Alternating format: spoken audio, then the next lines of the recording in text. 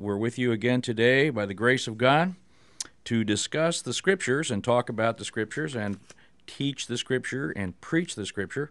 It occurs to me with world affairs devolving so quickly as they are, and sometimes people talk to me because I have about the state of the world, not only because I'm a preacher, but because I'm trained in economics and because I've been involved in international business for the last decade, and ask me, well, in concerning things, what should we do considering the state of the world and some of the troubles that are there?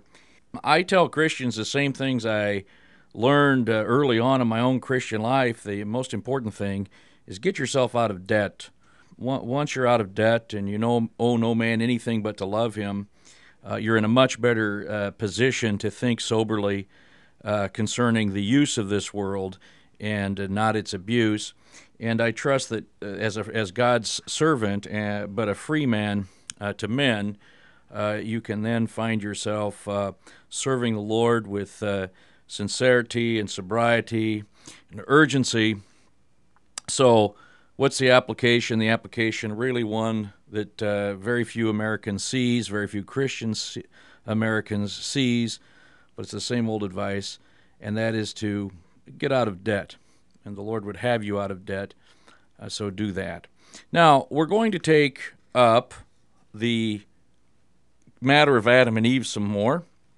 We're taking up the dispensations of God, and we're taking up the first dispensation.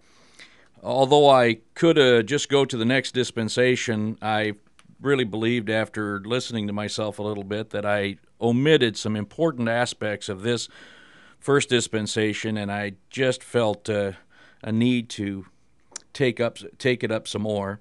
So I'm going to take up three subjects today concerning the first dispensation. I'm going to take up the serpent. I'm going to take up the woman who became known as Eve.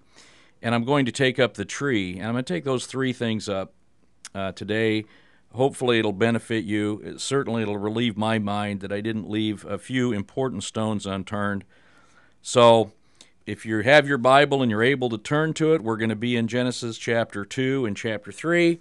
If you're riding in your car, I trust this will find you at peace and that the Word of God will bring to you in evening drive time traffic something that is substantially missing as you drive competitively in the heat. So in Genesis chapter 2, we remember that we have the serpent introduced to us. Actually, Genesis chapter 3, we have introduced to us in order Adam, and then Eve as she's in Adam, and then the serpent. We found that God took out of Adam, and so she was out of him, and she's bone of his bone, flesh of his flesh, and that it was given to Adam two commandments.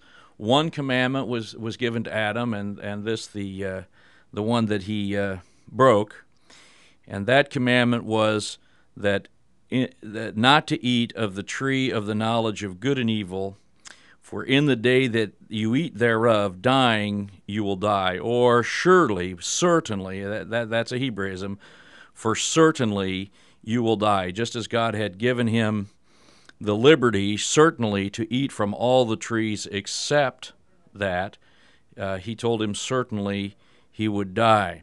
And of course, some would say the second lie that Satan told was, you see, you did not die.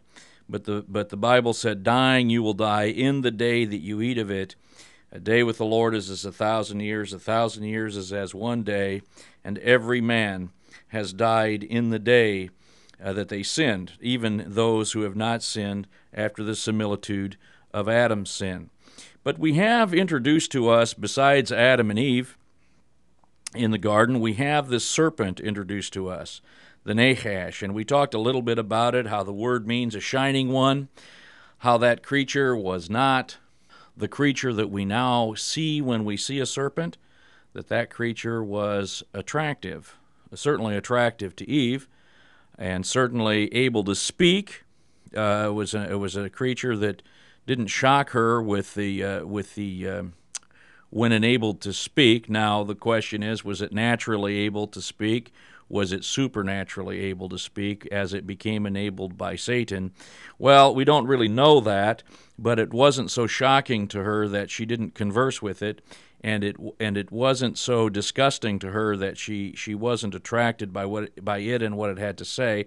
Although we do realize that behind the serpent, and for this reason it was cursed, of course, but behind that serpent was Satan.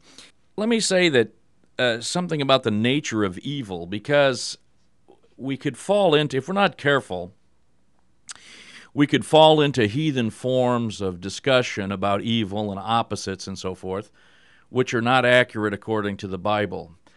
For example, in Greek philosophy, the opposite of spiritual is material.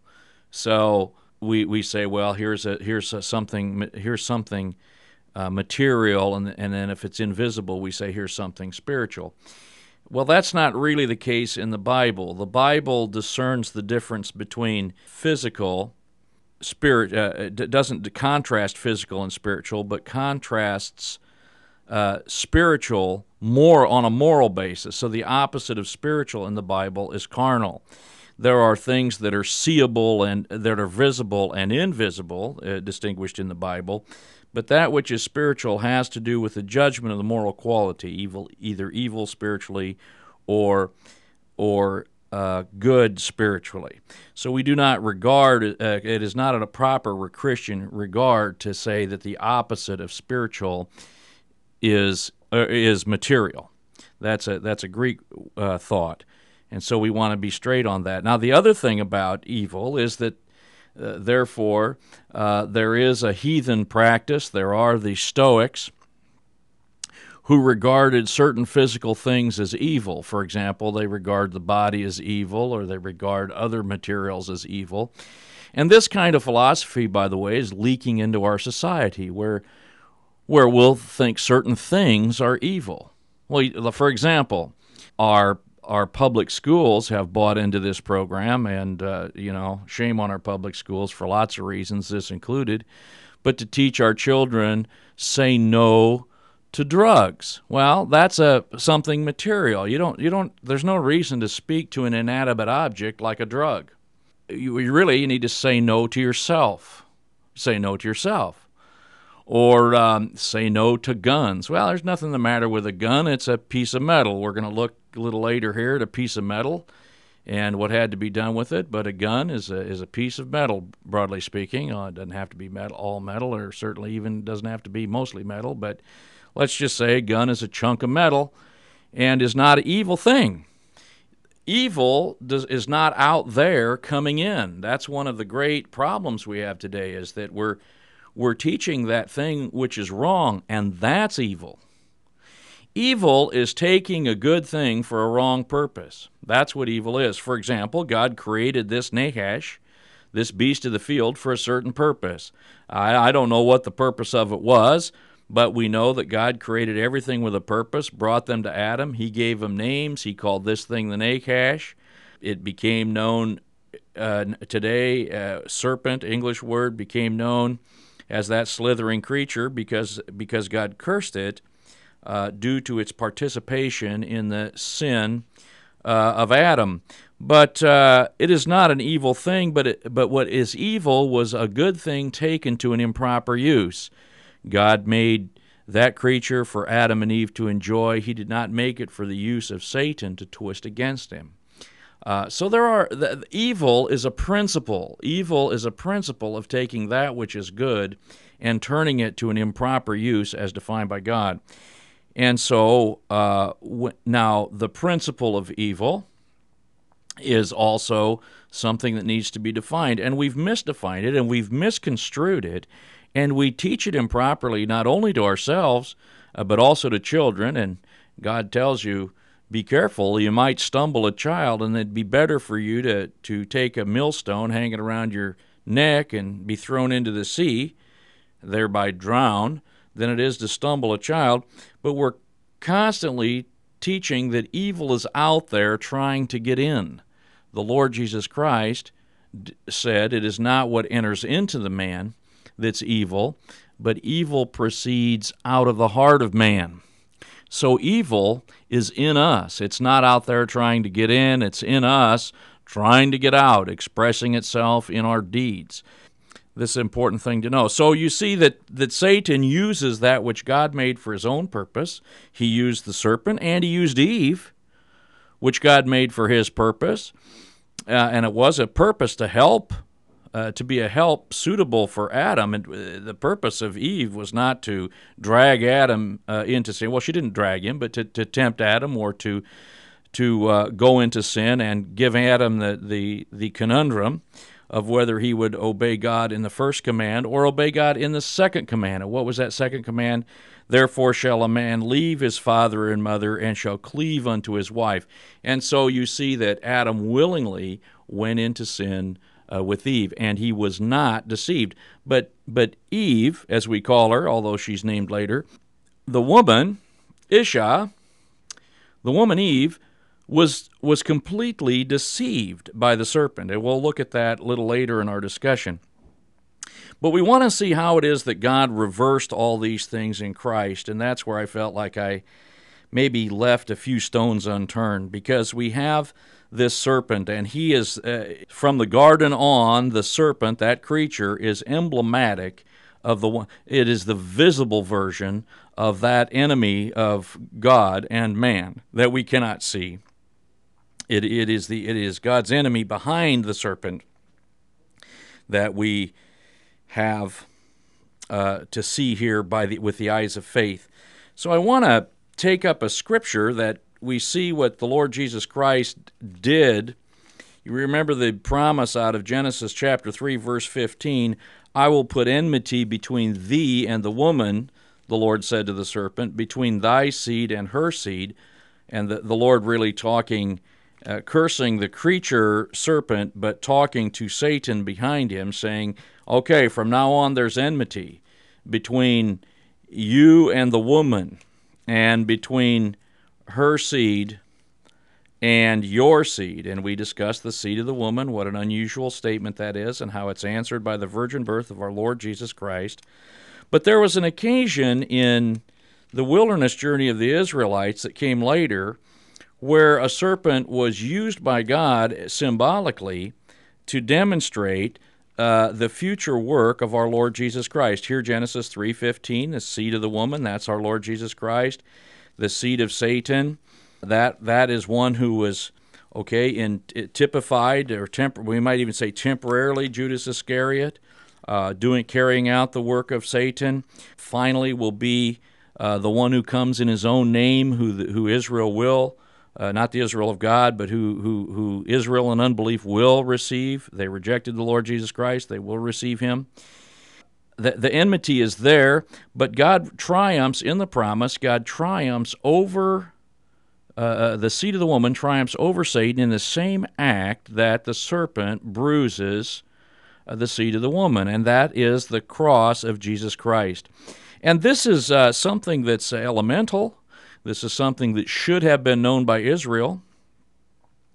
When Nicodemus came to the Lord Jesus by night in John chapter 3, Jesus said to him, Verily, verily, I say to thee, except a man be born from above, or born again, he cannot see the kingdom of God. And then later he said, except a man be born out of water and the Spirit, he cannot enter into the kingdom of God.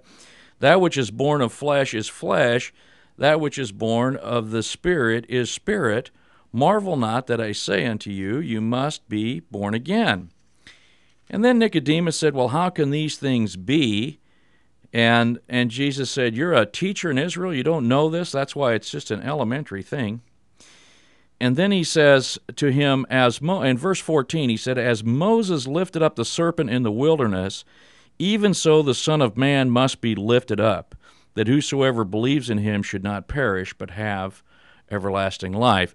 Now, the serpent in the wilderness, which you could find in Numbers chapter 14, was a device God used to picture before his time the work of our Lord Jesus Christ. But in Numbers 21, you find in the children of Israel having one of their rebellions against God, and and because of it, God brought as judgment fiery serpents among them. He brought to them this now a word based on the word for Nakash and a word based on burning, Nakashim Seraphim. These were the burning seraphs, or the burning Nakash, which were sent among the people, and they bit the people. It says in Numbers 21. Well, we'll just read here from verse 4. And they journeyed from Mount Hor by the way of the Red Sea to compass the land of Edom, and the soul of the people was much discouraged because of the way, or grieved, or they became impatient, really, we could say, because of the way. It wasn't that far. It's 11 days trip. They took 8.5 years to do it, but it was an 11 days trip. And they get like we get, grieved and impatient. They're human beings, and they get that way. And the people spake against God and against Moses. Now, we don't all do that, but some do. And they spake against God and against Moses. Wherefore have you brought us up out of Egypt to die in the wilderness? For there is no bread, neither is there any water, and our soul loathes this light bread, which is manna. Now that's where it starts. That's where they start a grumbling. That's how we start grumbling. We despise this manna, the bread that came down from heaven. We despise the Lord Jesus Christ. We despise his word. And the Lord sent fiery serpents among the people, and they bit the people, and much of Israel died. Therefore the people came to Moses and said, We have sinned, for we have spoken against the Lord and against thee. Pray unto the Lord that he take away the serpents from us. And Moses prayed for the people. And the Lord said unto Moses, Make thee a fiery serpent, an image, and set it up on a pole, and it shall come to pass that every one that is bitten, when he looks upon it, shall live. And so Moses made a serpent of brass, and put it on a pole, and it came to pass that if a serpent had bitten any man, when he beheld the serpent of brass, he lived. And I want to say that is a wonderful, and it is the Lord's example of what the gospel really is. Simply look to the Lord Jesus Christ and live. That symbol of Satan, of a serpent stuck through with a stake, is the symbol of the work of our Lord Jesus Christ. Now the children of Israel kept that symbol. They kept that piece of metal, and they began to revere it and light candles to it and probably parade around on a parade once every year or whatever. They began to hold that symbol up as something to honor and so forth. And in 2 Kings 18, you'll see that Hezekiah melted it down, said, look, this is a piece of brass. It's just a picture of the real thing. And that's the way people are. They take pictures and images of the real thing, and they revere the images and pictures rather than the real thing. Christians do that. Jews do that. All men do that. That's why God has given to us only certain symbols, and the rest he has put out of his sight. He's only given us a few symbols to observe. As Christians, for example, there's a loaf of bread, a cup, a common cup, a head covering for the woman, and water baptism. Other than that, we don't have any symbols, but of course we invent many. So looking to the work of Jesus Christ on the cross is all someone must do to be saved. Look and live. And we have that pictured in the book of Genesis as well, because it is God who makes the coat and clothes Adam and Eve. They do absolutely nothing to be rescued from their condition of shame. They do nothing whatsoever. God does everything. He sheds blood. He comes up with the solution. He gives it to them freely.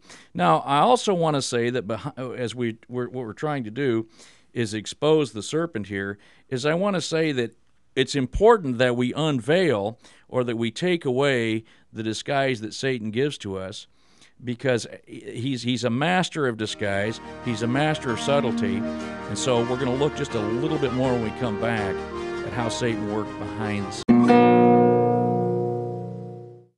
We'll look here at 2 Corinthians 11. We want to unmask further Satan behind the scenes here, and I want to tell you that and demonstrate to you out of the Scriptures that we're not just imposing this, although I doubt that very many serious Bible students would even consider that we're imposing upon the Scripture that Satan is the serpent.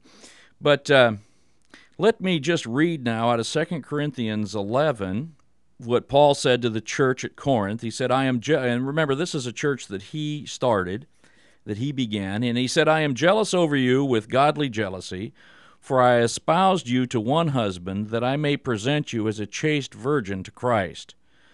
But I fear lest by any means, as the serpent beguiled Eve through his subtlety, so your minds should be corrupted from the simplicity that is in Christ. Now, one of the things that we see here is that what happened to Eve is that she was beguiled, or she was deceived. She was seduced, as it were. It is a word that can mean seduction, but it really means that she was deceived. She was totally tricked. And elsewhere in the Scripture, we can see about her deception, and as we turn to the topic of the woman, we'll do that. But notice, which we'll do shortly, but notice that the subtlety that was characteristic, or the craftiness that characteristic of the serpent, was an indicator of the character of our arch enemy. Now, later in that very same passage of Scripture, in the same chapter, 2 Corinthians 11 and verse 14, we see that we'll see the blatant identification, where it says, where it talks about those who follow Satan, that Christ has his ministers, that Satan also has his ministers, and their purpose, the same old purpose as always, was to beguile and through subtlety corrupt the minds from the simplicity that is in Christ. Now, what is the simplicity? Well, that doesn't mean everything is for simple-mindedness. That's not what it means, but it means the straightforwardness and the clarity that is in Christ, such as look and live, such as believe on the Lord Jesus Christ, and thou shalt be saved. But what are those who oppose the teaching of God's ministers? Well, they are false apostles, verse 13 of that same passage, deceitful workers, transforming themselves into the apostles of Christ. And now we see some of what the subtlety was. We see some of what the deception was. You see, deception, subtlety, has to do with misrepresentation. And what Satan did to Eve is he misrepresented himself through the serpent, right? Now misrepresenting himself through false apostles and deceitful workers, making them look as if angels of light, transforming themselves into the apostles of Christ. And no marvel, for Satan himself is transformed into an angel of light.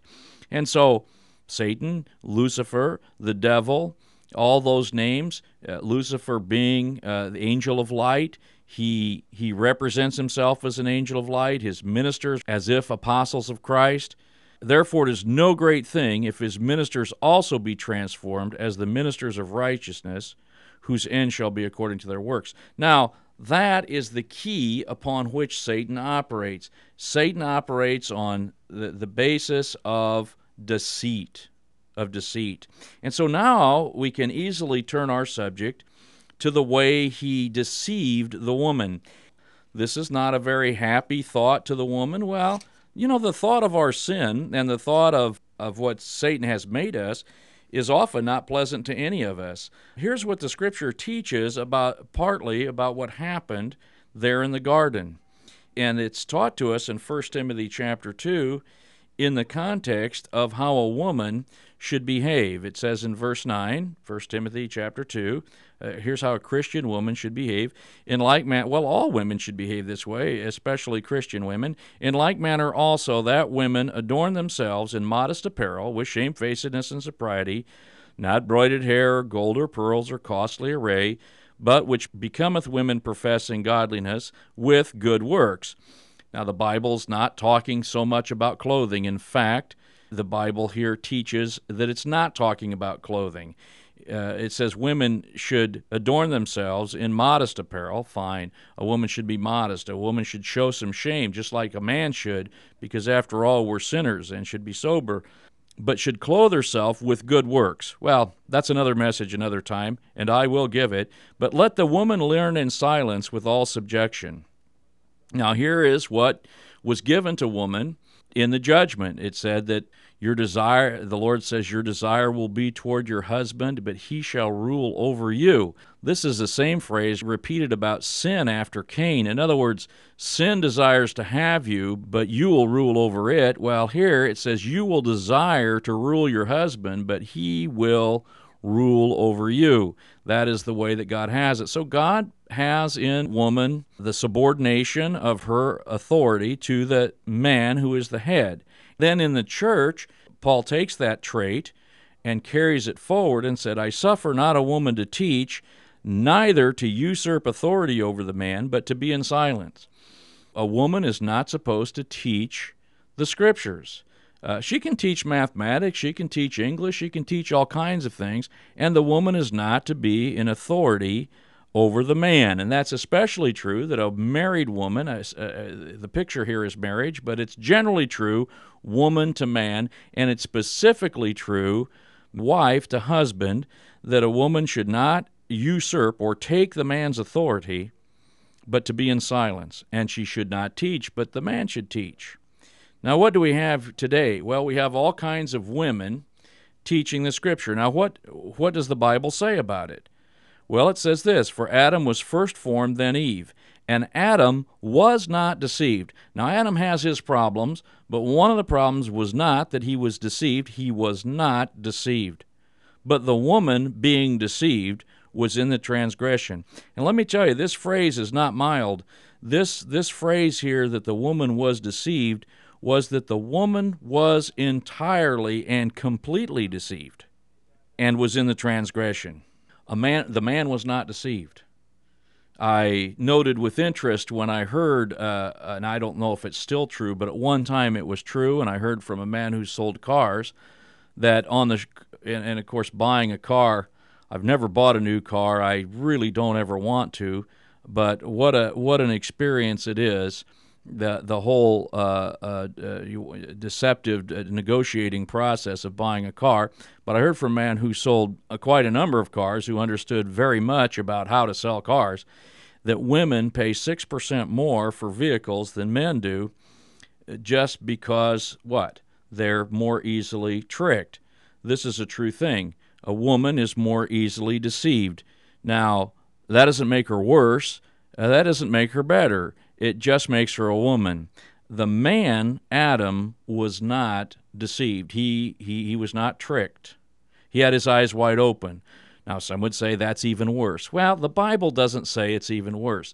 It just says it's different. We're all sinners. Male and female won't last into the resurrection. Will be the same.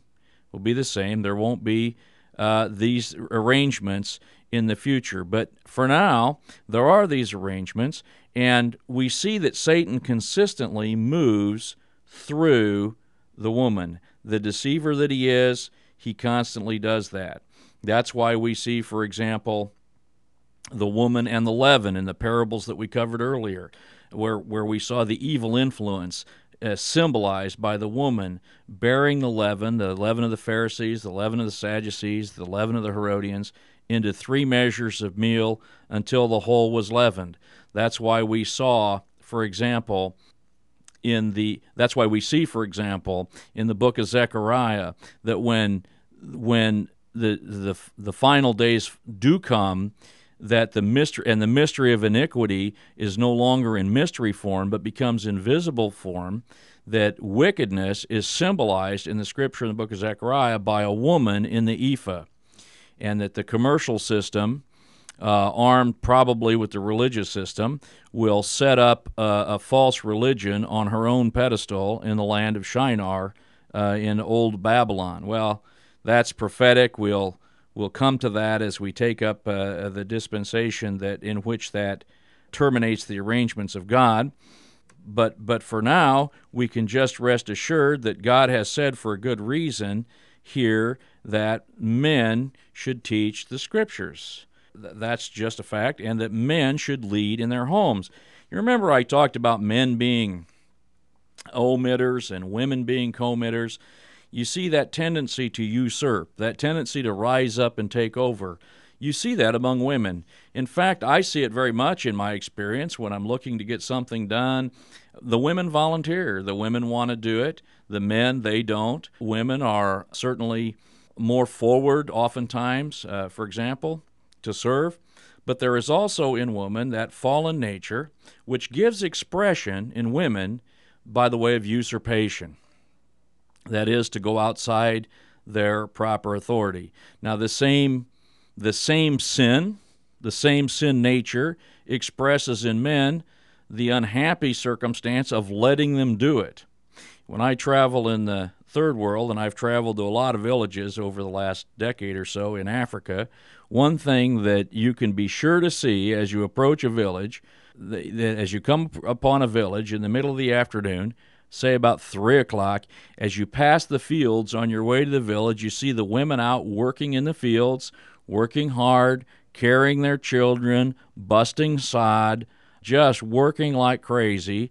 Old women carrying up and down steep slopes, large jerry cans of water, working very hard. And then as you come to the village, middle of the afternoon, you see the men all hanging around the bar, waiting for the young men to bring the beer. What a pathetic bunch of people we are. We're a pathetic, hopeless, sinful bunch. We do that thing which we ought not to do. We don't do that thing which we ought to do. But thank God that Christ has delivered us from that, but He has placed us in order. God is a God of order. He's not a God of confusion, and it is high time for men to take, Christian men especially, but all men, to take the lead, and it is high time for women to take their place behind their men and next to their men and letting them lead. Well, that's what we see about the woman here in the first dispensation. And boy, do we have the problem. I mean, God sent them out of the garden. He sent them out covered. He sent them out unashamed. He sent them out with charges. But boy, did our parents come out with a problem that they passed along to us. Aren't you glad that God provides the solution in Christ? Now, the last thing I want to take up today is I want to take up the picture here of the tree. We have in the middle of the garden 2 trees. We have the tree of life, and we have the tree of the knowledge of good and evil. And there they are right next to each other. They're in the middle of the garden. God planted them there, one to test man and the other to give to man eternal life. We know from the Scripture that the other was to give eternal life because when God sent man out of the garden, He said, "Behold, the man is become as one of us to know good and evil. Now lest he put forth his hand and take of the tree of life and eat and live forever." And the Scripture breaks off there with that unthinkable thought. Therefore God sent him forth from the Garden of Eden to till the ground from whence he was taken. So He drove out the man. Now, He drove out the man. Of course, in the man is the woman. She is taken out of man. And so when He drove out the man, He drove the woman out with Him. Now, here we have these 2 trees. And interestingly is the thing that Adam and Eve did not do.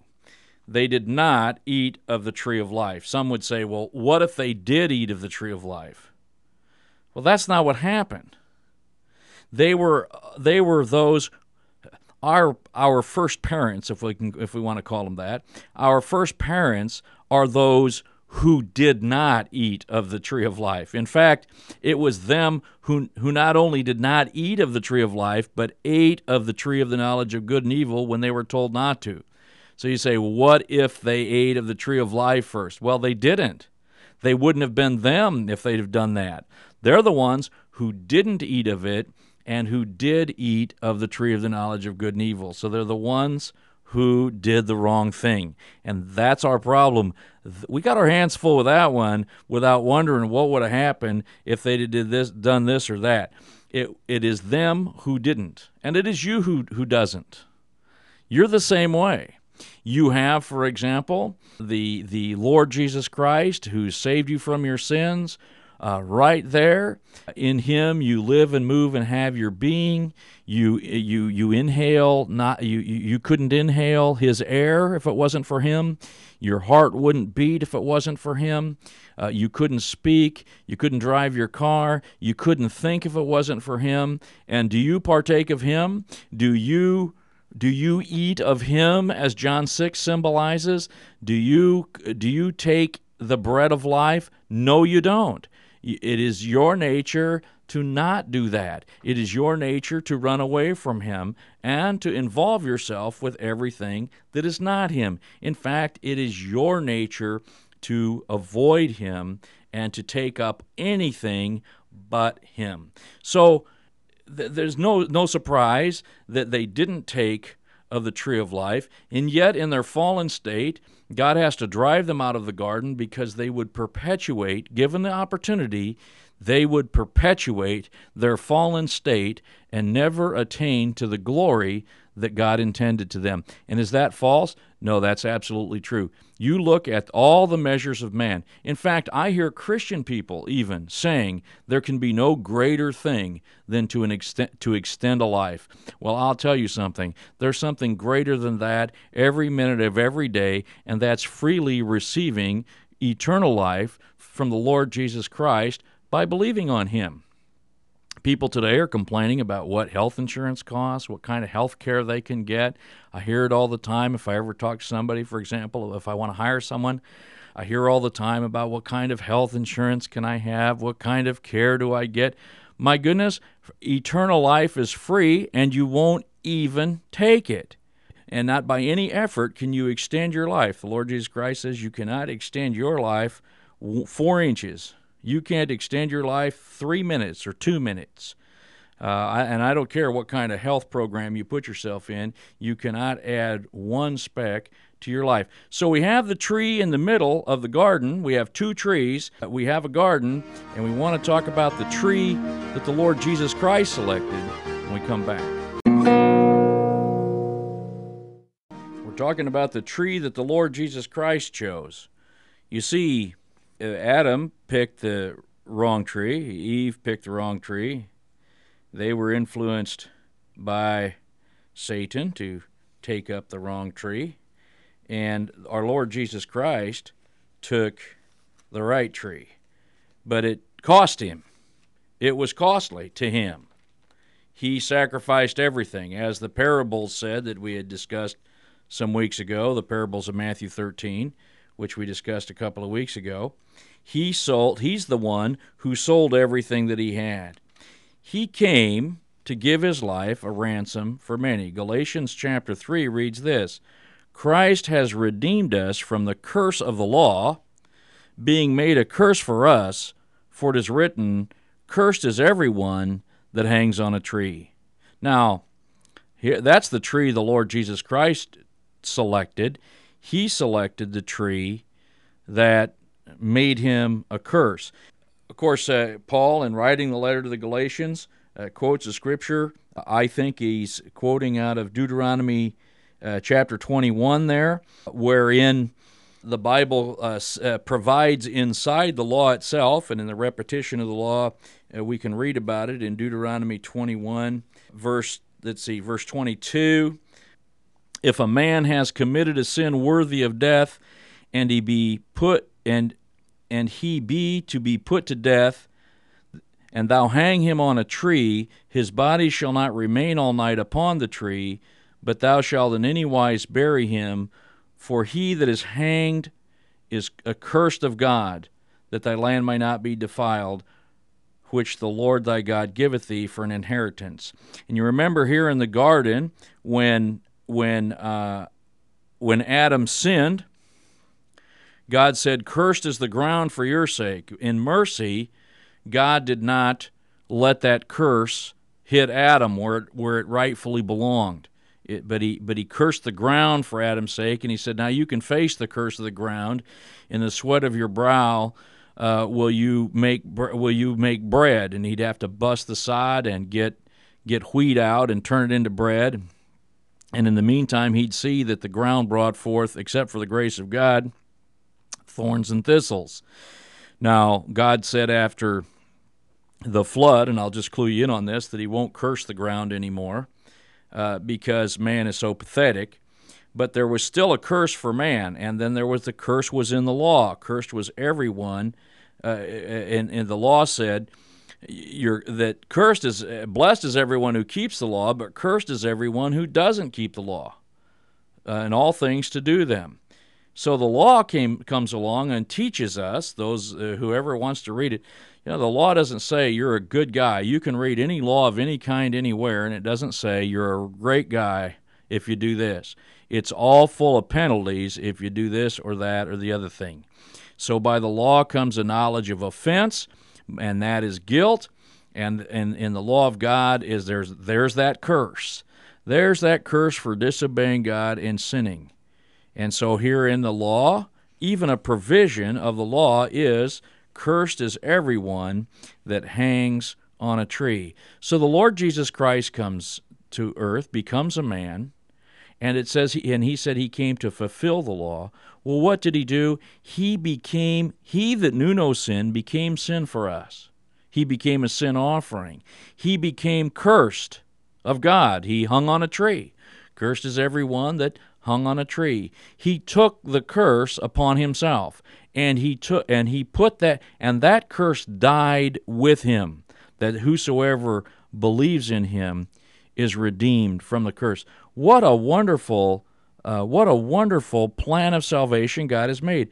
Isn't it amazing how God's plan of salvation actually works? How it answers every problem that is defined in the Scriptures. See, this is the fact of God's salvation. It makes sense. It actually works. And as we've said before, and we don't tire saying, our Lord Jesus Christ won salvation for us.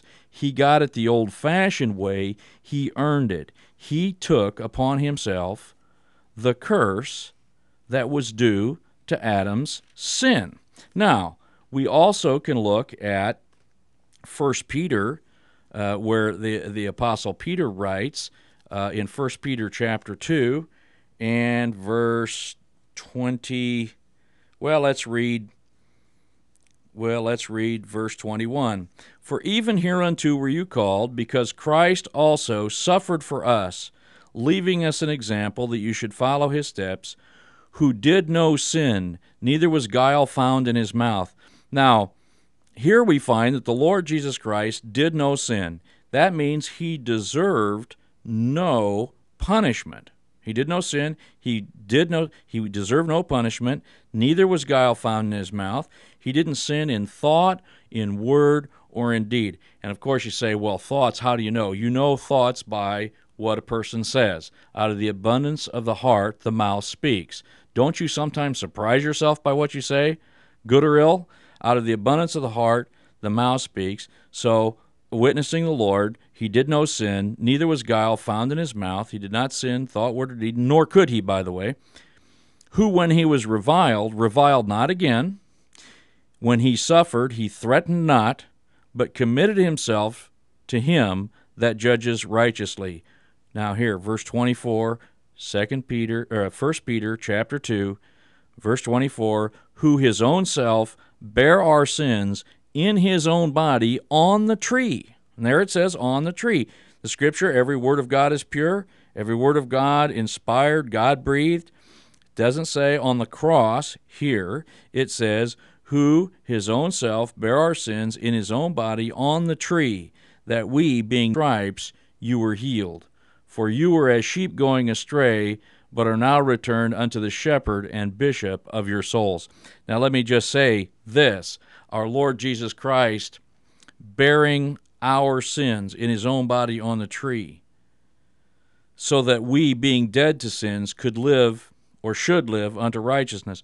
This is the work of salvation. The Lord Jesus Christ taking sin upon himself, taking the accusations due to us, taking the curse due to us, taking all of this upon himself, being silent to the accusations, that is to say, taking them, without sin, willingly. He said, I have power to lay my life down. I have power to take it up again. Willingly, in his own self, bear our sins in his own body on the tree. So our Lord Jesus Christ effaced or reversed out all things lost in the fall. And beyond that, you know, Adam the whole time was under a test. He was under a test. Would he obey God or not? God withholding his judgment of Adam, good or ill, until after Adam already sinned. With you and me, friends, if we believe in the Lord Jesus Christ, he will issue forth his judgment right then. The judgment that is on the Lord Jesus Christ will be your judgment. The life that is in the Lord Jesus Christ will be your life. God will declare you righteous. You will find yourself above and beyond where Adam ever was, insofar as you'll be declared righteous by God, something that Adam never was. Not only just as if you'd never sinned, but blessed is the man to whom God will not attribute or impute sin. So in all of these things, in the work of the serpent, we have unmasked the enemy of God. And now that old serpent, called the old serpent Satan in Revelation 12, he's unmasked. We can deal with him. We can wrestle with him and his minions. We can conduct a spiritual war in righteousness. We've looked at the woman, and we realize our place to lead our wives, to stand before them, and wives, we've learned to submit ourselves to our proper authorities and our husbands, and not to usurp them. And finally, in this tree, we see that our Lord Jesus Christ, in his work on the cross, has done that thing which we could not do for ourselves. Now, where we're taking this study is we're going to take the next dispensation. Our next time, we'll take up the next dispensation, which is the dispensation called the dispensation of conscience. And we're going to take up the effect of dealing with sin the way God did, and with man under now the freedom of his own conscience, knowledge of sin, and we're going to see where it takes him. And so we're going to study the impact that sin had on the offspring of Adam. We're going to see how sin is passed on from Adam to his sons, and we're going to look at the greater failure of man in every dispensation. And what we're going to find, friends? We're going to find that man is a total failure and that God is righteous. And that's all God wants to display. It's not that he wants to point out to us in our face our sin, but he wants to point out to us his great love and his great care for us. And all of the Bible is about that story. All of the Bible is about the great love that God has for us.